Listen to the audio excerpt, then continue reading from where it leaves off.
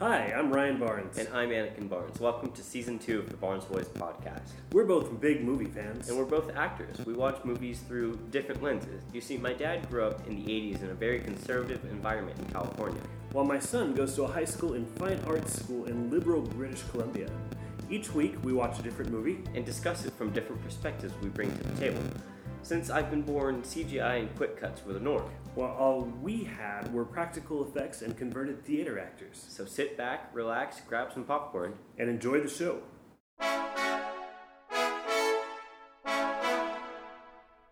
So here we are on our road tour, I guess. So. We are recording somewhere else. We're in Orlando, Florida, and while we were on the plane, we were struggling because our introduction, which I'm sure we should have trademarked, but we didn't, was used on the plane where they said, sit back, relax, and enjoy the flight. Right. And they said that about 30 times. And well, we don't really say flight. No. I think they were listening to our podcast, and right. I think they picked that up and just modified it for themselves. So it's because we are out and about, it's quite a bit noisier here, so hopefully we can edit that out. But we've had a lot of helicopters flying over and some other noises, so we'll see how this goes. Yeah. But it's fun. So how have you enjoyed the trip so far? We're about halfway into our vacation here. It's a lot more humid and just heavy, damp weather, you know. Right. But so far, I've really enjoyed it. Yeah, it's been great. The heat is definitely something that takes some getting used to. Yeah. You know, I know you don't remember when we lived in Georgia before and we had that same sort of humidity, but it's rough here. Yeah. So, well, hey, do you want to get into the movie? Sure. Okay. That's me, isn't it? It is. So today we are looking at Borat, or the full title, which is Borat: Cultural Learnings of America for Make Benefit Glorious Nation of Kazakhstan, made in 2006, with a cast of Sacha Baron Cohen, Ken Daviton, and Luanel. Directed by Larry Charles, and this is based on No, that's wrong. I've got an old note in there from Fight Club. But this is based off of Sacha Baron Cohen's Borat character, which he used to have on some show. I don't actually know what show it was. I know a little bit about that background, and we'll talk about that in a bit. But the Rotten Tomatoes summary is: outrageous situations occur when Borat, a popular reporter from Kazakhstan, comes to the United States to film a documentary on what makes America a great nation. Along the way, he manages to offend just about everyone he meets, fall in love with actress Pamela Anderson, and set forth on a cross-country journey to make her his wife. All right, so there we go. Yeah. We'll be right back with our trivia. All right.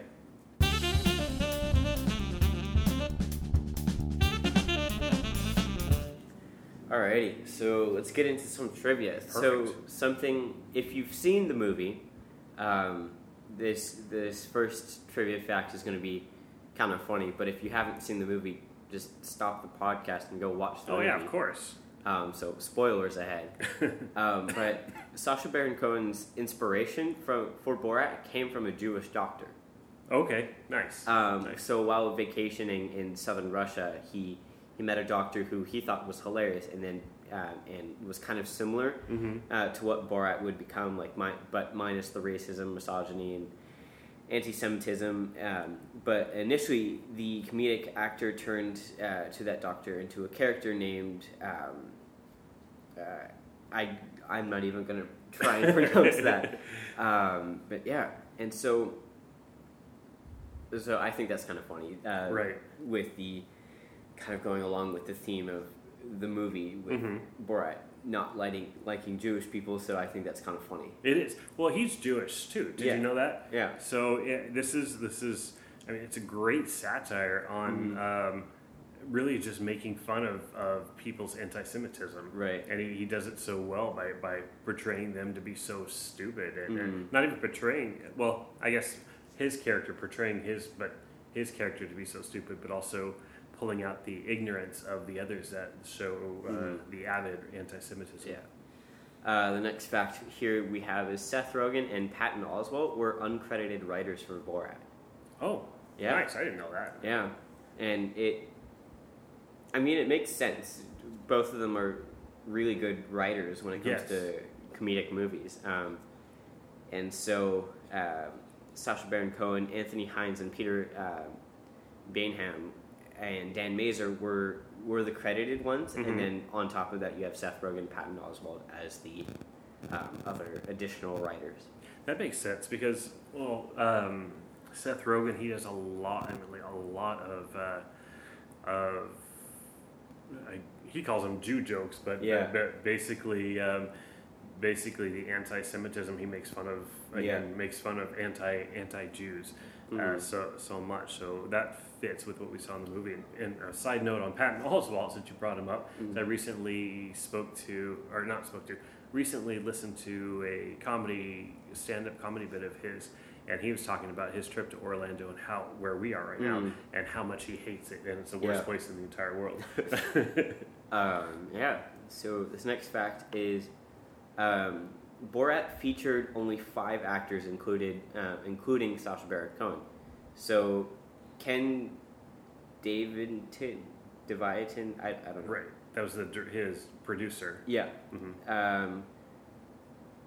Sacha Baron Cohen, Larry Charles, and the director Larry Charles in his audition. Dead air. Sorry, Ken, the producer for the part of Azamat got the part by deceiving Baron Cohen, and the director, Larry Charles, in his audition where he pretended to be an immigrant who didn't speak English. Nice. Yeah. And then Luanel Campbell is a comedian and actress, and so she is one of the actors. Yes, she played the prostitute in Atlanta, I think. Okay, yeah. Yes. And then Borat's son was another one of the actors. Okay. And then Pamela Anderson was also in on the joke with this. So, what do you have anything about that whole Pamela Anderson scene? No, I don't. Okay, so she was in on the joke, but her security team was right. not. Okay, and so that's why they responded like they did. So. Yeah. All right. So the next fact that I have here is Sacha Baron Cohen was nearly killed because of his during the rodeo appearance. Oh, I'm sure. Yeah, I'm sure. The rodeo's producer confirms that the crowd was very angry about this and was quoted as saying that there would have been a riot and that the crew would have gotten killed if they had not left when they did. Yeah, that makes a lot of sense. Yeah, and they were as soon as they were done doing their bit, they had to leave in quite the rush to do that. And I thought that as I watched it, even the first time that I had seen that movie, I had that same impression. It's like, oh my gosh, that was a daring gag that he was doing. Yeah. And then this final fact I have here is that a warrant was issued for Sacha Baron Cohen's arrest in New York. And he was advised to leave the state after attempting to secure a hotel room with his underwear over his pants. 2 crew members were arrested for taking a phone, alarm clock, and comforter from a hotel, intending to return them later.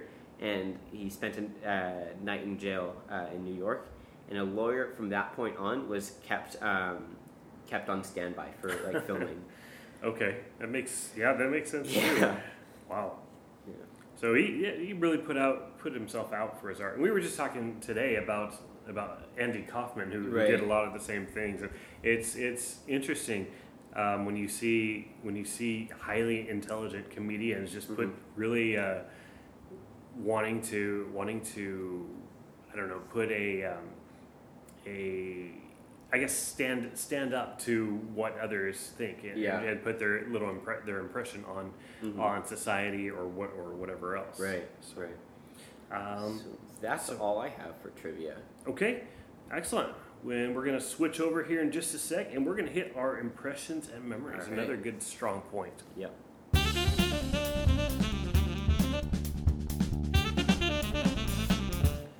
Welcome back to Impressions and Memories, another All right. fan favorite section here. So, I know because this one was your movie choice, I would be the one that would normally start off with Impressions and Memories. Yeah. But this was your first time seeing it, so so maybe you should start off so I don't Sure. cloud your Sure. impressions with my own. I didn't know that this movie was made in 2006. Okay. I thought this movie was made a lot earlier. Okay. Like, I would say early 90s maybe. All right. But because yeah. like the jokes of it and everything were so daring, and I didn't think that it would be so close to today's time. But I actually really enjoyed the movie. I thought it was hilarious. Okay. The liberal brain that has been slowly embedded in me from the school that I go to and just the culture that I live in. Every time something happened, there was like a small red flag that went off, but I had to like try and turn that off so I can just enjoy the movie for what it was. Sure. Yeah. Okay. You knew going into it that Sacha Baron Cohen, or that Borat was a character, I guess. Yeah. So when we talking about my impressions and memories here, I did not. I didn't know. There was some show, and I think it was part of the Ali G show, which is another character of Sacha Baron Cohen's that he did on HBO, and I think Borat was like a segment of that, but I'm not sure. I know that he was just like a little piece of some show, but I didn't watch it, and Okay. I didn't know much about it at the time, and so I went to see it not knowing what it was. The only scenes that like these little clips from the trailers were that onesie swimsuit that he had, Okay, yeah. that green thong thing, and like a couple quick things which to me just looked like a foreigner going, someone that's not familiar with American customs, going through different parts of America, and that's a hilarious concept to me, no matter what it is. And so I went to see it thinking that was going to be pretty funny. Then I watched the movie from that perspective again, not knowing that this was a whole character that he created. I absolutely loved the fact that they filmed it in an old VHS style, which is what you'd find in Eastern Europe as far as cameras and technologies go. Being a lot of them are poor countries, and what the masses would have access to are going to be discarded technology from the U.S. Right.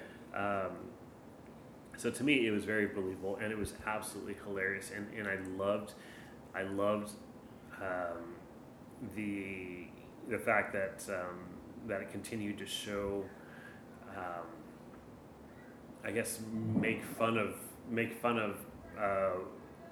bigots, I guess. Yeah. Showing people and bringing out their racism or their I forgot what the terminology is. And if you guys hear the screaming in the background there, that would be our dear neighbors at the hotel here. Yeah. But that that was my impression. I enjoyed it, but I didn't really know what it was when I saw it. I really enjoyed the first part, I guess, more than the last part. I felt that the last part kind of dragged, and it did a bit. And I remember kind of dozing off in the movie theater. I'd seen it again at home since then, but that's what I remember of that. Right. So, and then I guess another interesting perspective or impression would be when I showed this movie to my mother, to your grandmother. Oh, no. And we sat and watched it, and I absolutely loved watching her reaction to some of the jokes and some of the scenes, like the naked wrestling and all that. That was interesting. Yeah, I'm sure it was. Yeah, I really did enjoy this movie. It was hilarious, and like you said, the end kind of did drag on a bit, and that's kind of where I started not really taking much notes on it. Sure. But yeah, it was. I think it was hilarious. Yeah. Okay, so then your out of 10 score and your why. Out of 10 score. So he's thinking. Yeah. Listeners, he's thinking. I would probably give it about maybe 7.5, 8. That's a high score for you. It is. I had known very little about this movie. I'd known more about the character than the movie itself, going into it. And I love any movie that Sacha Baron Cohen's in that I've seen. Sure. And you've seen him in serious roles and comedy roles. Yeah. Mm-hmm. And he's always good at whatever he does. He's a really good actor. But yeah, it was a lot of comedy movies that I watch nowadays will, like, sometimes they'll make me laugh a lot, but usually it'll get like a exhale through the nose, or sure, or like a little bit of a haha kind of thing. But this movie just kept making me laugh, along with some other movies that have really made me laugh. But when it comes to comedy movies nowadays, it's a bit harder to make me laugh, I guess. Mm-hmm. But yeah, this one just kept me laughing the whole time. Awesome. Yeah. All right. Well, great. Well, I think that's going to be the end of our impressions and memories. So we'll be back in just a minute with our viewpoints. Alrighty.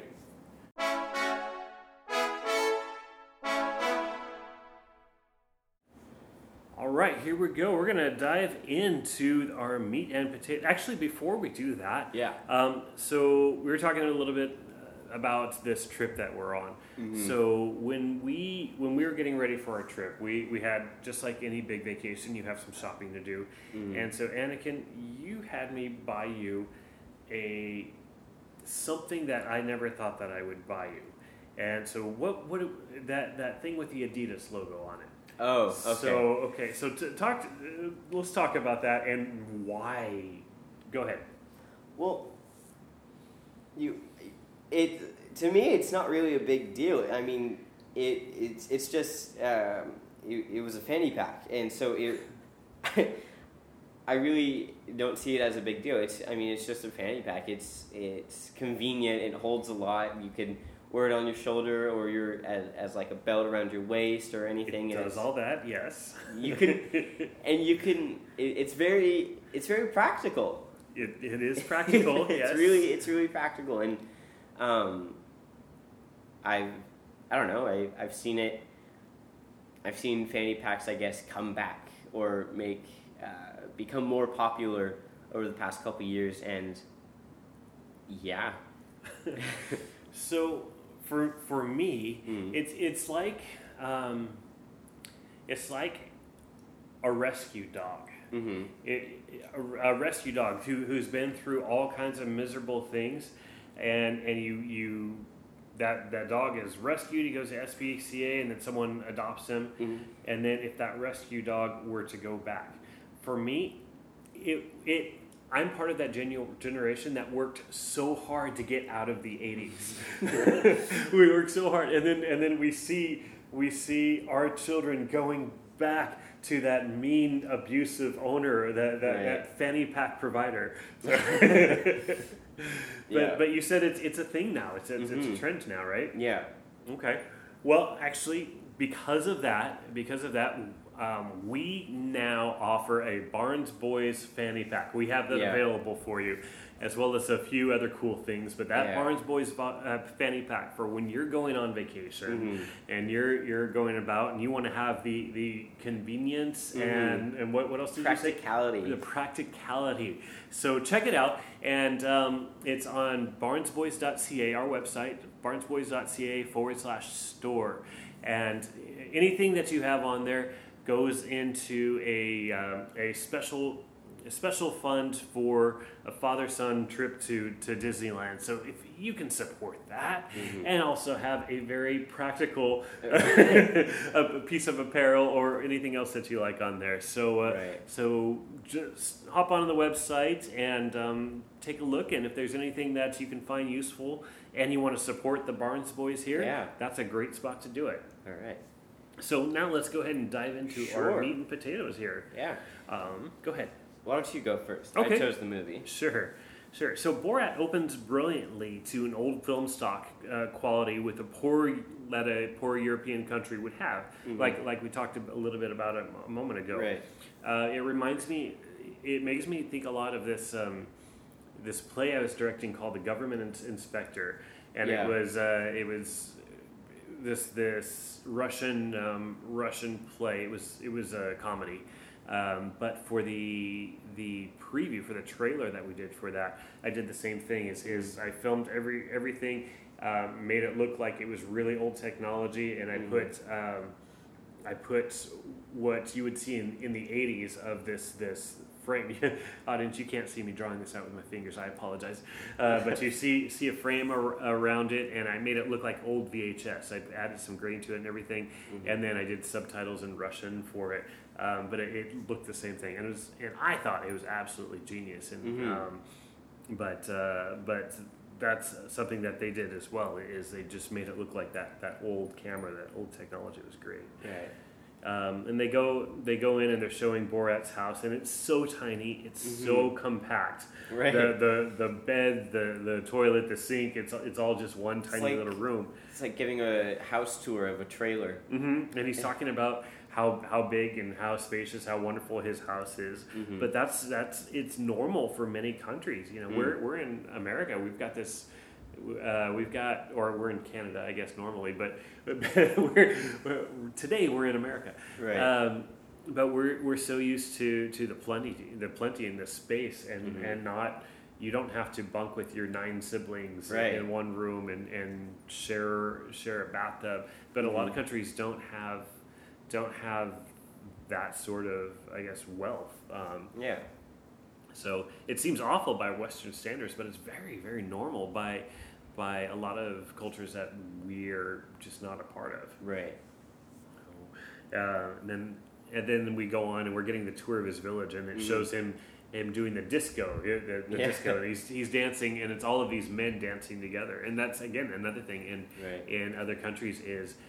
You don't have women. You're not dancing with women. If you want to dance, you're going to dance with other men, because you can't dance with a woman.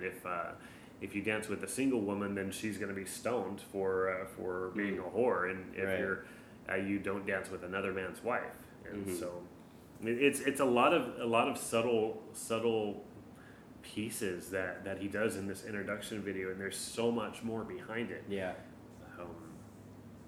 Let's see. That's all I have while he's still in Kazakhstan, and then next. I have a lot of things that I noticed while he's giving the tour of Kazakhstan. They had the town rapist. Yes, Vito is a town rapist. Yeah, and he's pulled by not a horse. It shows that it looks like he's being pulled in a carriage by a horse, but then it pans out and it's being pulled by a woman. That was interesting. And then the kindergarten, the children's toys were guns. Right, AK-47s. Right, and then the town mechanic was also the town abortionist. His sister, number 4 prostitute. And then there's a cow in his house at the very end. Yes. Yeah. Yeah, there's so much in there, and you didn't know what you were getting into with this movie, and so it just opens up to this, and it was like, I saw it like an overwhelming onslaught of comedy for you that just about broke you. Yeah, and then like in Spain, there's the running of the bulls. Here, there was the running of the Jew. And then my immediate note after this is, this movie wouldn't go over well today, or did it not even go over well then? But I was thinking that this movie was made in the 90s, but then I find out it's made in 2006, and I thought, how did this go over well? Sure. Well, there was a lot of controversy over this movie, and a lot of people who thought that Borat was a real person and not a character, and didn't realize that the creator of this was Jewish, and so there were a lot of people kind of like the white knights or snowflakes that we call them now, people that are getting offended on behalf of other people's cultures. Yeah. There are a lot of people saying, no, this is anti-Semitic and this is anti-Jew, and you shouldn't be putting this kind of stuff out there, not realizing that it was satire. Right. And he was making fun of that he's Jewish, and so he understands. He's seeing the other side of that, and he's making fun of that. And even thinking of like how this movie wouldn't go over well today, I'm pretty sure Sacha Baron Cohen thought that, and then released part 2 of this movie last year. Right. Yeah. Or in 2019. Yes. Okay. That is the helicopters, dear folks. One of the many helicopters flying over our head. Yeah.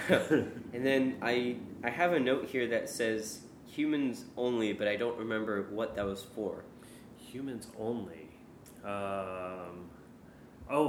He was talking to the rapist again. He said, oh, right. Yeah. As he was leaving. Yeah, he said, I don't remember what he said, but he said humans only, giving him a warning about if he's going to only rape humans this time. Right. So, again, my next shots are my next scenes are in New York here. Oh, wait, I have a lot more. I have a couple more. Yeah, go for it. In Kazakhstan. He says, I go to America. Well, for this podcast, we go to America. We go to America! Yeah. And then the cars are pulled by horses, and and his wife hates him, and all of that. These are just like small notes that I'm not really sure how much to speak on, because I can't really think of anything to speak on it for. Well, all right then. So once we get to New York, we start off on the subway. And what I've noticed is there are a lot of those. What are those cameras called that they put in cars for filming? Dash cams? No, not dash cams. They use them like the Office Ladies podcast. They talk about them a lot. But they're these tiny little cameras that you just hide all around the cars. So they use a lot of that in this actually throughout the movie, because they're real people, real reactions, and they want real reactions. And if you see a camera, then you're gonna know that something's going on. You're expecting something. So they have a lot of these tiny little hidden cameras everywhere in public. And when he gets to his hotel room, he pulls out his cologne, and it's got that radioactive logo on it. Going back to the subway, and just kind of the theme of this movie is that these are real people that he's interacting with, which was, I kind of knew about it from just reading about stuff for the second one. Sure. For the second movie, but I didn't realize that this entire movie was interactions with real people, and how much these people will be thrown off by this, and just annoyed to see how annoyed like these New Yorkers get. And I think one of the funnier scenes in New York was him pulling out the chicken on the train. Yeah. The chicken running around like crazy. Yeah. That was a funny gag that ran through it. Is that chicken was absolutely everywhere. It kept it in the drawer in the hotel. Yeah. So that actually leads into my next joke too. Is he is using his, and I'm sure there's a better word for this, but he is using his foreignness to get away with these jokes. Because many times culturally you when you talk to somebody with a strong accent or that's obviously from somewhere else, you give them a lot more leeway because the assumption is that they're from a different culture, and so they just don't know any better. Which on that's a double-edged sword there, because on one hand, you give someone leniency for not fitting in, I guess, for these cultural sins, I guess, for lack of a better term.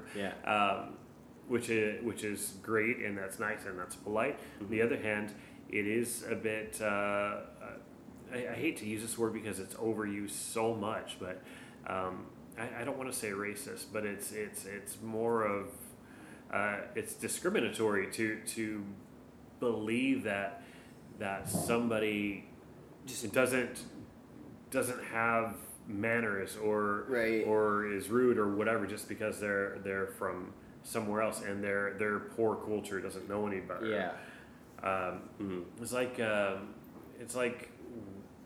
to me it's similar to letting somebody get away with being a jerk just because they're on crutches or in a wheelchair or something like that. It's not treating somebody as equal to you because they're foreign, I guess. And but in this case, I really don't know if he's using that to make a political statement or if he's just using that to be able to get away with his jokes. But he does use it that way very well. It does, and like we've seen throughout this movie with kind of going back on your point of like really not letting people get away with like being rude or anything, like or being a jerk who, if they're like in a wheelchair or on crutches or something like that.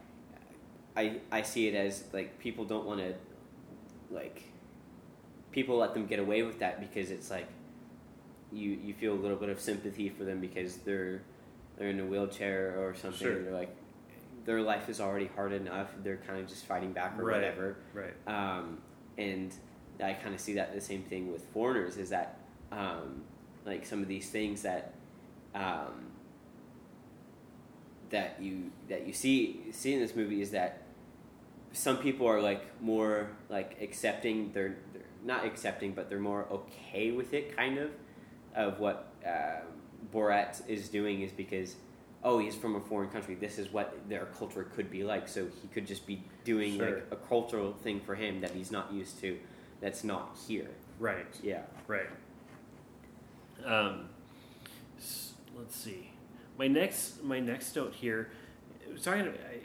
It said the jokes are multi-layered, and I absolutely love that about this movie. Yeah. While he's telling the joke, and it's not joke so much like you would see at a comedy store, but doing the scene, the joke of the scene or whatever, or doing just talking about a commentary on something. But while he's telling a joke, the assumptions are made that everybody's on the same page for the joke. Yeah. For instance, like he's talking about his retarded brother, who's obviously in a cage because that's where you would keep a retarded brother. Right. And that obviously women have smaller brains, so he's telling this joke just with all of these assumptions in place. Yeah. And so there are just so many layers to these jokes, which that is 100% my favorite type of comedy. And it's often hard to keep up with. But when you do, it keeps me laughing the entire time. Right. Okay. And I use that from time to time. I'll make I've actually gotten into trouble before because I've made comments like that. A good friend of mine, he I'll shorten the story for the sake of the podcast, but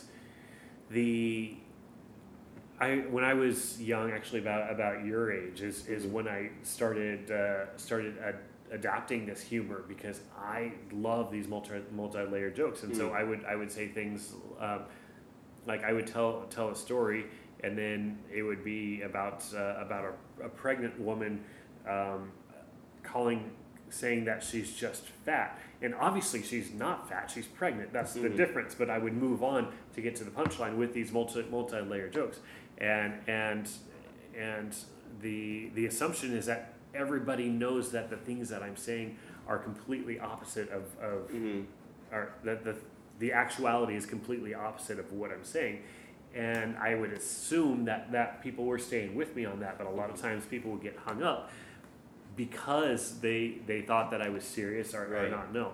And so I got myself into a lot of trouble because I would be telling these multi-layered jokes or saying things, and my my audience was not keeping up with me. Right. So there was they started the next scene in here is when he's talking to the feminist groups, that feminist group. Yeah. And he uses a lot of those multi-layered jokes in there. He's saying things like like women have a smaller brain, and even though women have a smaller brain, you whatever, and then he's going to get to the joke, but then there's that layer in there. But he's talking about Baywatch and Pamela Anderson. So Baywatch was a really, really big deal in the 90s. Okay. There's a story. I have this story about. I went on this date with this girl, first and only time that I went on this date, and my friends Jason and Brian, they knew this girl, and I did not know her at all. I just met her. She's kind of cute. Okay, whatever. So I ask her out. I tell them about it, and they said have fun, whatever. Okay. So I go on this date, and it's not having a great time. Whatever. I take her back to her place, and then she says, "Hey, do you mind if I feed my son real quick?" Which I thought was weird because it was like 10:30 at night. So, right. Okay, number one, you have a son? All right, cool. Then why are you waking up to feed him? So she puts Baywatch on for me, which I actually hadn't watched until that point. So she puts Baywatch. But the thing about Baywatch, why it became so popular was from the scantily clad lifeguards, both guys and girls wearing very, very little, and it was the most sexualized show that was on at that time. So she puts Baywatch on for me. Then she goes and gets her son, brings back her son, who's about 2.5 years old, lifts up her shirt, pulls out her boob, and starts to breastfeed her 2.5-year-old son on a first date in front of me. Now, this might divide the audience here, because some of you might say, hey, breastfeeding is very normal, and there's nothing wrong with it. Some of you might say, that's really weird.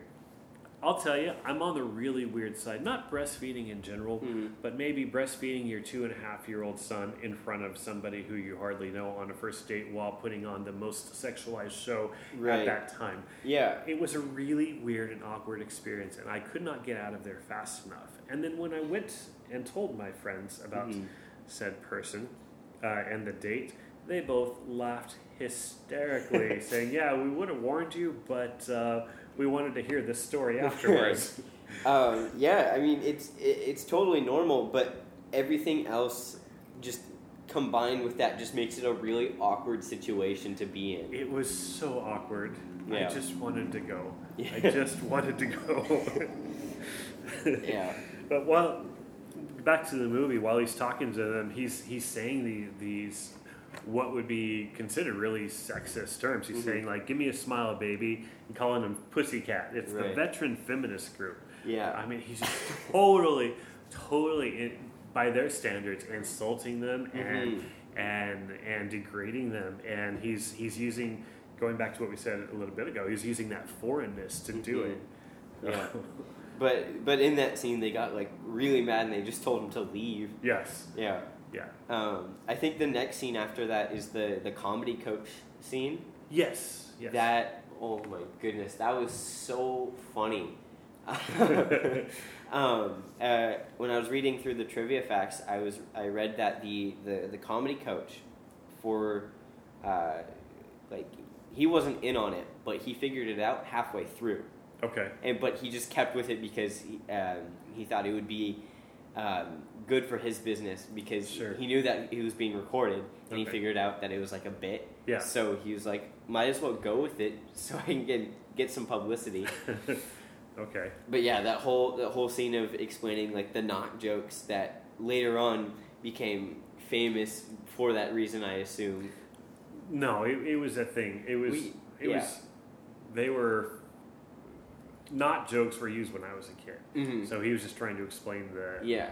But I think the way that people say it now could be either just from knowing it or from Borat.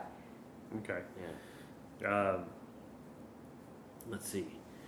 My next note is the driving instructor. Mine too. Okay, what do you got for the driving instructor there? I just really liked the scene. It was so funny, and he kind of just reminded me of a patient middle-aged man who's set on his ways with like what he thinks about what could now be political things, but it's his job to deal with every member of the public since he's a driving coach. So it's like I kind of just have to be okay with it. But it was just funny the way he kept Borat just kept pushing that guy's limits. Right. He, I thought out of all of the different people that Borat interacted with, at least that they showed on in the movie, that the driving instructor handled it the best out of any of them. He just took, this crazy weird guy's personality and just went with it. Like, will you be my boyfriend? Yeah, no, I'm not. Yeah, okay, fine, I'll be your boyfriend. Whatever. That's kind of what I was trying to say. He deals with so many people in the public. He kind of just has to roll with it, and he handles everything so well. Yeah. He and then by contrast, our next scene is the car salesman, and that made me cringe as part of like, oh my gosh, this is a side of humanity that I hate that we're seeing. So he asked the car salesman if I were to plow into a crowd of Jews, would it kill him? And then he said, well, no. And then he said, how fast would I have to go? And he said, well, if you just go up to this speed, whatever, then it would kill him. And then he was asking about the amount of damage to the car, and then all he's wanting to do is get the sale, and so he doesn't care about the humanity side of what he's trying to do with him. And I was thinking about that scene. I understand that he will do whatever he can to make a sale, but how did that man not get fired for what he said? Yeah, with this being documented. Sure. And he might have too. I wonder how many people did lose their jobs from this. Yeah. But ethically speaking, it's something that it's a huge part of the downside of any sort of I guess commission or commission sales. Is you will often not obviously not everybody, right? But you will often run into people who will do anything for the sale, and you lose that integrity. You lose those ethics, right? And that's the part to me that I'm like, oh, why did they show this guy in the beginning as a representation of America? Yeah.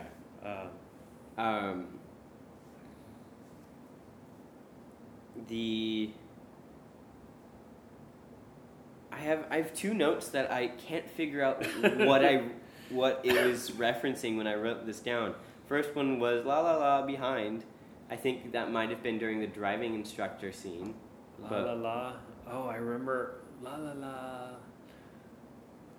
la. He was shouting at the window. Yeah. He was shouting at somebody that cut him off. La la la be I don't remember. Neither do I. I don't remember. And then Corvette or Hummer with shave down below during the auto sales scene. Yes. But I don't remember what that was about. He said,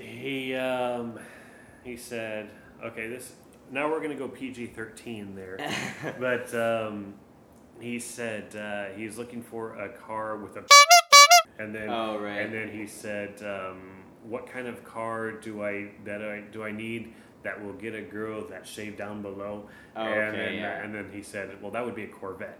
And so going along with the bit of lost integrity with the car salesman. My next note is at the rodeo. I'm not sure where you're at. Mine is at the Pride Parade. I think it was before the rodeo. Yeah. I can't even remember that scene. It felt like so long ago. We've been so busy this past week. I know it. It's been crazy. I can't even remember what happened, but I know it was funny if I wrote it down. The Pride Parade. So he said he went to an American parade or something like that, and it was I believe it was in New Orleans, and then it was a Pride Parade. So he's dancing with these guys, and he meets these guys, and then he brings them back to the hotel room. Oh, right. Does that help? No, I'm just remembering it. It's so hard for me to talk about something I'm having trouble remembering, but I'm like remembering some bits and pieces about it, but not really much to talk about. But I know it was funny. All right. And then, he met a man with a. I don't even want to say this. So we'll just describe it as a large rubber fist. No, not even. That. No, not that. This is more of a racially driven thing. He was talking about he met a man with a genuine chocolate face, no makeup. Oh yes. That. Yes. That's quite the line that definitely would not go over well, but. Well, it wouldn't have gone over then. I mean, we're looking at how we often talk about how culture has progressed, but even then, it wasn't. It's not something that you would say. But there again, he's playing on his foreignness, because in Kazakhstan you wouldn't find a black person. No. So. Are we up to the rodeo? I am, yeah. Okay. So something that you wouldn't know, because you were 2 years old when this came out, is at the time Bush was very unpopular. President Bush was very unpopular because of the war. Not in the U.S., but in other countries. Yeah. A lot of countries did not like how America was handling the Iraq War and everything that happened in 9/11.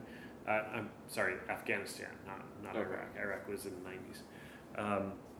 But the war in the Middle East was, you get used to that on CNN, and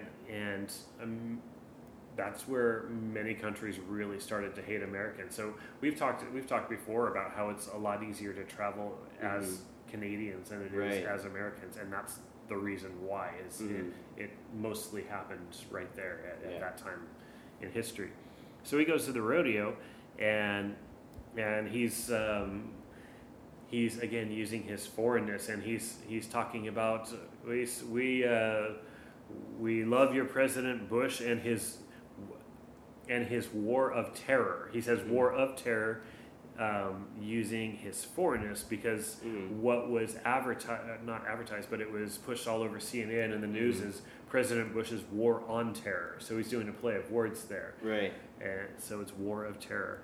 And then I had a note there, but you had already covered that earlier, is how horribly dangerous it was what he did at the rodeo. And from what I saw of the people that he interacted with at this rodeo was just a lot of hatred towards foreigners from the Middle East was very harsh after the events of 9/11. It was, yeah. And that was just... It was interesting to see that, because I had an idea about people from like the southern eastern part of the states. Okay. Of like, typically, not everybody, but like typically you see more discriminatory and racist towards that white people are towards other people. Okay.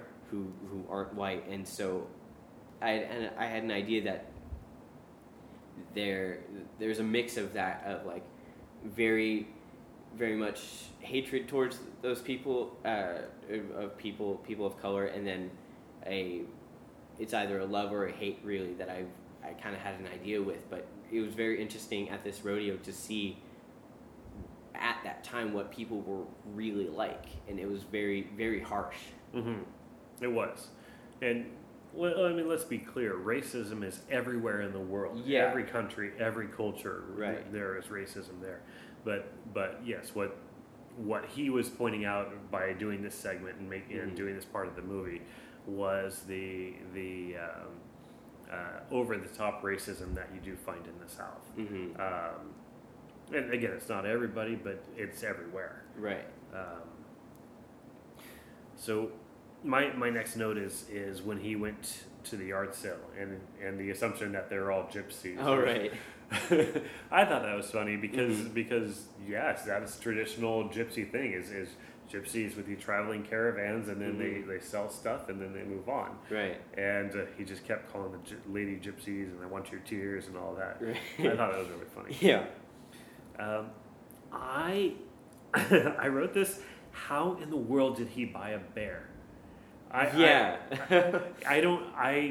didn't look into this, so I don't know if there's like. What was that after? He was saying he was trying to buy like something to protect him. Oh, he was trying to buy a gun. Yes. And then he was trying to buy a gun, and then the guy wouldn't sell it to him because he was an American citizen. And then he's like, "Is there anything I can buy?" And then the next scene, he has a bear. Right. Where did he buy a bear? How did he get a bear from the guy with the guns? So actually let's back up just a little bit with that. Okay.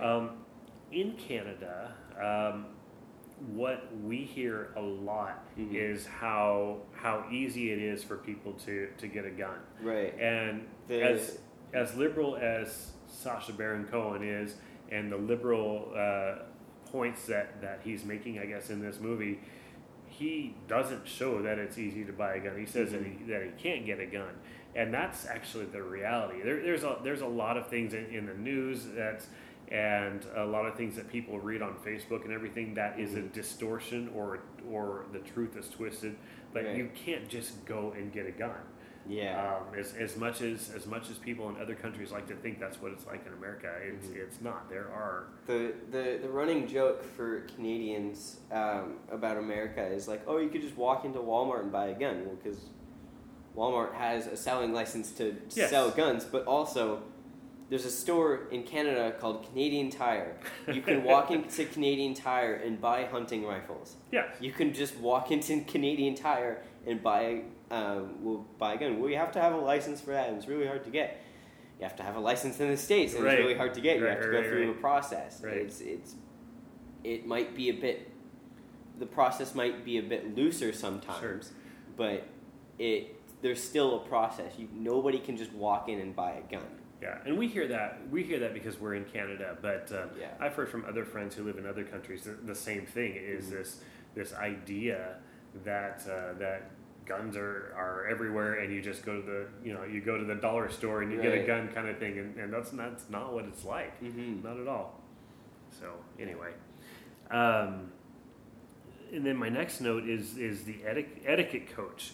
I didn't even know that was a thing. I'd heard about it, but I guess it makes sense. My next note is I would pay for that for a lot of people. If there were there was government funding for that, I would happily increase my taxes. The etiquette coach and the dinner party cut in between each other, correct? Yes, correct. So my next note is on the dinner party, and it says that the dinner party is just as awkward as the one the episode from The Office. Yes. Even more awkward. Right, the dinner party episode. Yeah. Yeah. And he pushed and he pushed to find where their line was. Yeah. And he started slow, and then he just kept taking it up and taking it up until he found there. And then he got to the point where the pastor said, "Okay, no, I'm sorry, I got to go. Thanks for a good evening." And then he's like, "Can I invite my friend for?" I think it was when the prostitute showed up. Yes. Everybody started leaving. Yes. And then he asked if he could invite her. Absolutely not. No. So right. That I felt bad for those people at the party because they were just trying to have a party. They were trying to welcome in a foreigner to America. Right. Teach them about their culture and stuff, and they were being so polite and so they're doing with it so well, and then all of a sudden it just got too much for them. That's the part that I didn't appreciate as much in this movie. I like it when he's pulling out people's racism, their xenophobia, and their bad characteristics. I hate the fact that they have them, but it doesn't bother me that he's doing that and he's making fun of that. But when people are just trying to be nice and welcome, like you said, just welcome a foreigner, and they're getting made fun of and all that because of that. I feel like that's a bit of a line that I don't appreciate as much. I on the other hand thought I felt bad for them, but I thought it was hilarious. Especially because they had no idea what was going on. Right. And I hope that they found the humor in it afterwards. Yeah. And like when he went to use the bathroom, and he came back with it in the bag, and then she had to show him how to flush it down the toilet. And just when he came out with it, and she's like, oh, and she's like, she grabbed it for a second, she didn't realize what it was, and then she did, and she's like, oh, no. Right. Yeah. Right. My next note was the naked fight that he had with his producer. Yeah, that's one of my last notes because, again, we had talked about how this movie kind of started drawing out since kind of around that part. Yes. One of my last notes is that the commitment for these actors was intense. My only note says, wow. Yeah, it's like I get the fight in the hotel room. Like it's hilarious. Both of them are just naked and they're fighting. Right. And then they go out into the hall. I'm like, where is this gonna go? And then they went to the lobby. I'm like, oh no, nobody knew what was happening. Right. That was So that was the most interesting scene to watch with my mother when we watched this together. Yeah. Oh, that's quite the scene. Right. After that, he gets picked up. He's hitchhiking and gets picked up by these frat boys in an RV. Another one of the trivia facts that I'd seen. I didn't want to like write them all down. Sure, go ahead. And if like I would mention them later on, but it didn't say which two, but two of those frat boys sued. I think the production company or whatever. They sued someone because of this movie. Sure. Because, obviously. Yeah. It showed them who they are, who they are, but it doesn't.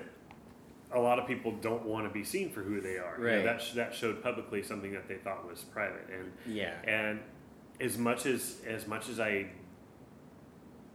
don't like their stance, I guess, or what who they are or what they were saying, they were right to do that to sue, I think, but. Taking that out of it, I mean, those kids were such an embarrassment to America. Yeah. Just thinking of how much people don't like America anyway, and then Borat showing that this is a representation of American college frat boys. Like, oh my gosh, right? Such a horrible embarrassment.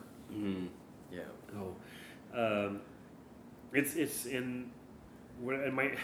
I just know it's really weird to review this movie. Because it's mostly real people and not actors. Yeah. And so it's not like, I mean, with these college kids, with those people at the dinner party and everything, you can't pick apart acting, right. You can't pick apart directing or camera right. shots or whatever. It's just like watching, I don't know, just like reality TV. You can't really. It is, but it's real people, and this is who they really are. But they're in a situation that they've never been in, right. never prepared for, or anything. It's really hard to just like pick apart this movie without restating the things we've already said. Like this, he's testing boundaries, and it's really funny or whatever. Right. Yeah. Right. So after all of this, Borat is looking for hope, some purpose. He falls asleep in front of a church, and then he wakes up, and it is a church. So he goes in, and it's a Pentecostal convention. So for me, I grew up in this environment, and it was all very familiar to me. Yeah. But I could see how it'd be very strange and foreign to anyone who hasn't been around it. Yeah. The Pentecostal convention kind of reminded me of what's that movie with Steve Martin? Oh, Leap of Faith. Yeah, it reminded me of that, and I thought, is it one of those fake ones? But I just couldn't tell because my only idea, or what's it called, the Association? So yes, association with Pentecostal conventions was from the movie Leap of Faith. Okay. And so any Pentecostal convention that I see is like, oh, okay, that's more of what Leap of Faith was. Mm-hmm. So I grew up going to, I grew up going to church, and the church I was at was it wasn't quite a Pentecostal church, but it was heavily influenced by Pentecostal churches. Right. And then my dad had taken the family to a lot of different Pentecostal churches and events, and we'd drive we'd drive to San Francisco or whatever for some big speaker or whatever. And so this is stuff that, like I said, that I grew up with, and to me, when I the first time I saw this movie and I watched this scene, I didn't think anything of it. I thought, okay, that's just normal. Yeah. Since then, since 2006, where I haven't been going to a Pentecostal church, or a more, a church similar to that. Now I see that a lot of things in there, a lot of things that were happening. Someone who's never been to that would be like, what in the world are they doing? Right. And then again, Sacha Baron Cohen being Jewish, that I could see how that would be something that he'd want to make fun of. Yeah. Not understanding what it means to some people. Mm-hmm. And it's, I'm not a person who gets sensitive to someone making fun of my religion. Right. If I just ask that the jokes be funny. Right. Otherwise, don't bother. Yeah. So I'll laugh at myself very easily. I'll laugh at the things I believe very easily because if it's funny, it's funny. Yeah. And then then we move on to what you had already spoke of earlier, was the Pamela Anderson kidnapping. Right. Where she being in on the joke, but her staff was not, and so so it was a good movie. I enjoyed it. Yeah. I enjoyed it. So, any other final thoughts here? Not really. Besides that, I really enjoyed this movie, really not knowing what to expect, which really made me feel like the subjects of this film, not knowing what to expect. Right. But it was a really good movie. There were some things that kind of red flagged in my head, but I mean, as long as you know it's a joke, I really don't see. Well, I was gonna say as long as you know it's a joke, I don't really see a problem. But like some jokes, you really just can't make. But okay, So, what do you mean? Some jokes you can't make? Let's talk about that because we get real on this podcast. So let's talk about that. Yeah, I mean,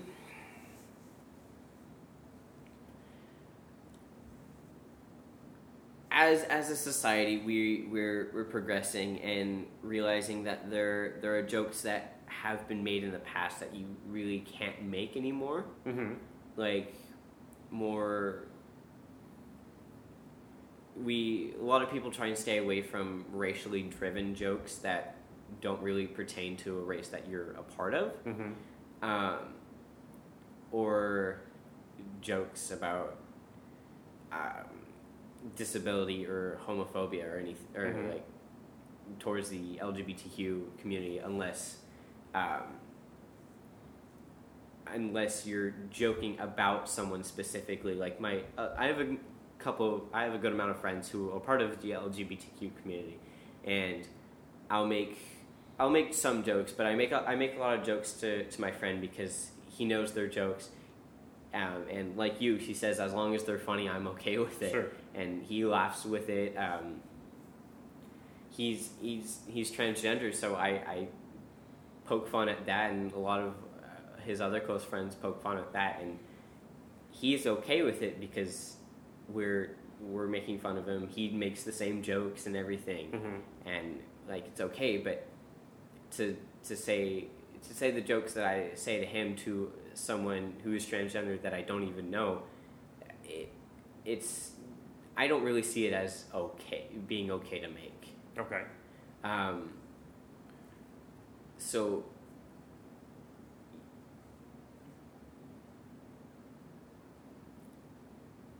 I think I don't even know where I'm getting here. It's like Michael Scott says. Sometimes I start a sentence and I don't know where it's going. Don't know where it's going. I just hope that something's gonna form here. But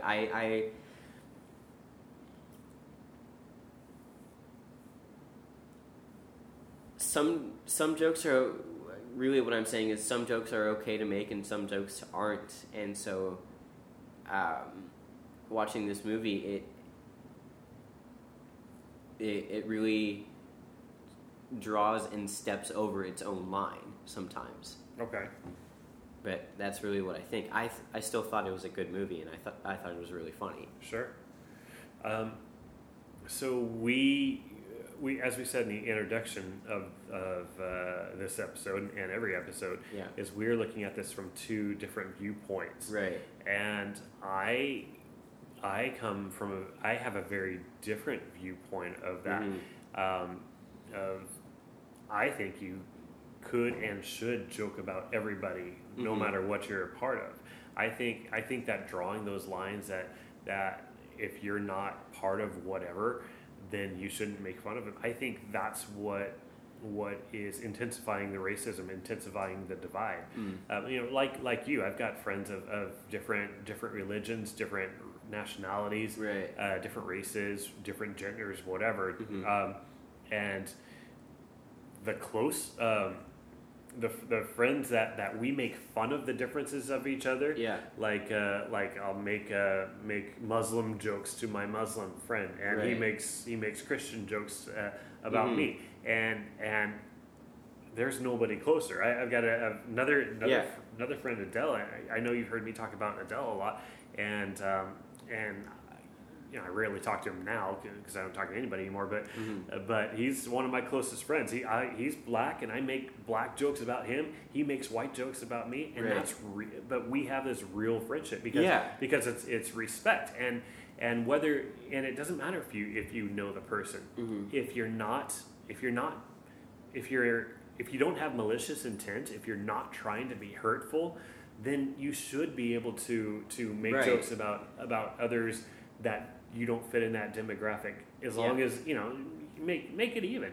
Joke about your own demographic as well as other demographics, because to me that brings equality. Yeah, and not the segregation.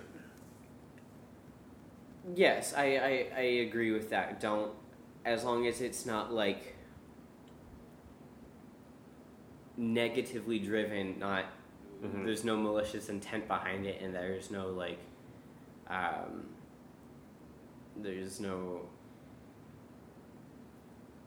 negativity behind it. It's not like, again, I don't even know where this is going, but if it's like mutual joke making, if it's a back and forth,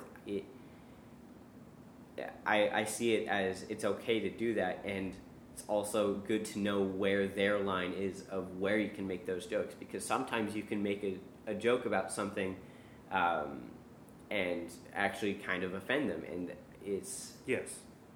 that's where you should know where that is. But that's also a personal choice too, whether you're going to allow yourself to be offended by something that's a joke, or whether you're just taking everything too seriously, or get overly offended by other things that really shouldn't be offensive because it's not personal. Right. And that's the thing. It's not personal. If there's a joke out there about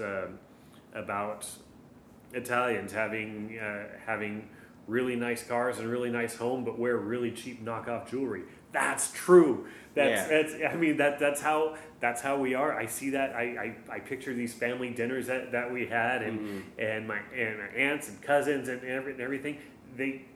They're just like that. And that was a joke. That was something pointed out to by a black comedian, and I heard that and I laughed because it is true. Just like I'm not going to go into it, but there are plenty of these things like that. I wasn't offended by that. I wasn't saying, hey, you're saying that because I'm Italian, I'm cheap, and I can't afford real jewelry. But there are people who take it like that, right. And they take something personally that was made to be just an observation, a statistical observation. So that's the difference. Anyway, that just got real serious. Real quick. All right. Anything else? And we'll not really, not that I can think of. Okay. Well, let's take a quick break, and then we'll be back and let you know what we're gonna watch next week, so you could watch it ahead of time. Send us your questions or your thoughts from our website, and then we'll be able to address them in the show. All right. That's it. Thanks for listening to the Barnes Boys. All right. What are your memories on Borat? Did we miss anything important? Let us know at www.barnesboys.ca. And also, if you want to buy some of our stuff and help support us and get us to go on these fun trips, you can find us at the same website, www.barnesboys.ca. Thank you for joining us as we continue our season 2. Be prepared for next week's episode of The Legend of Billie Jean. We'll watch our movie before the podcast, and send us your comments and questions to our website. And our theme music is written by Ryan M. Barnes, and you can go find him at www.silvertooth.org. Have a great week.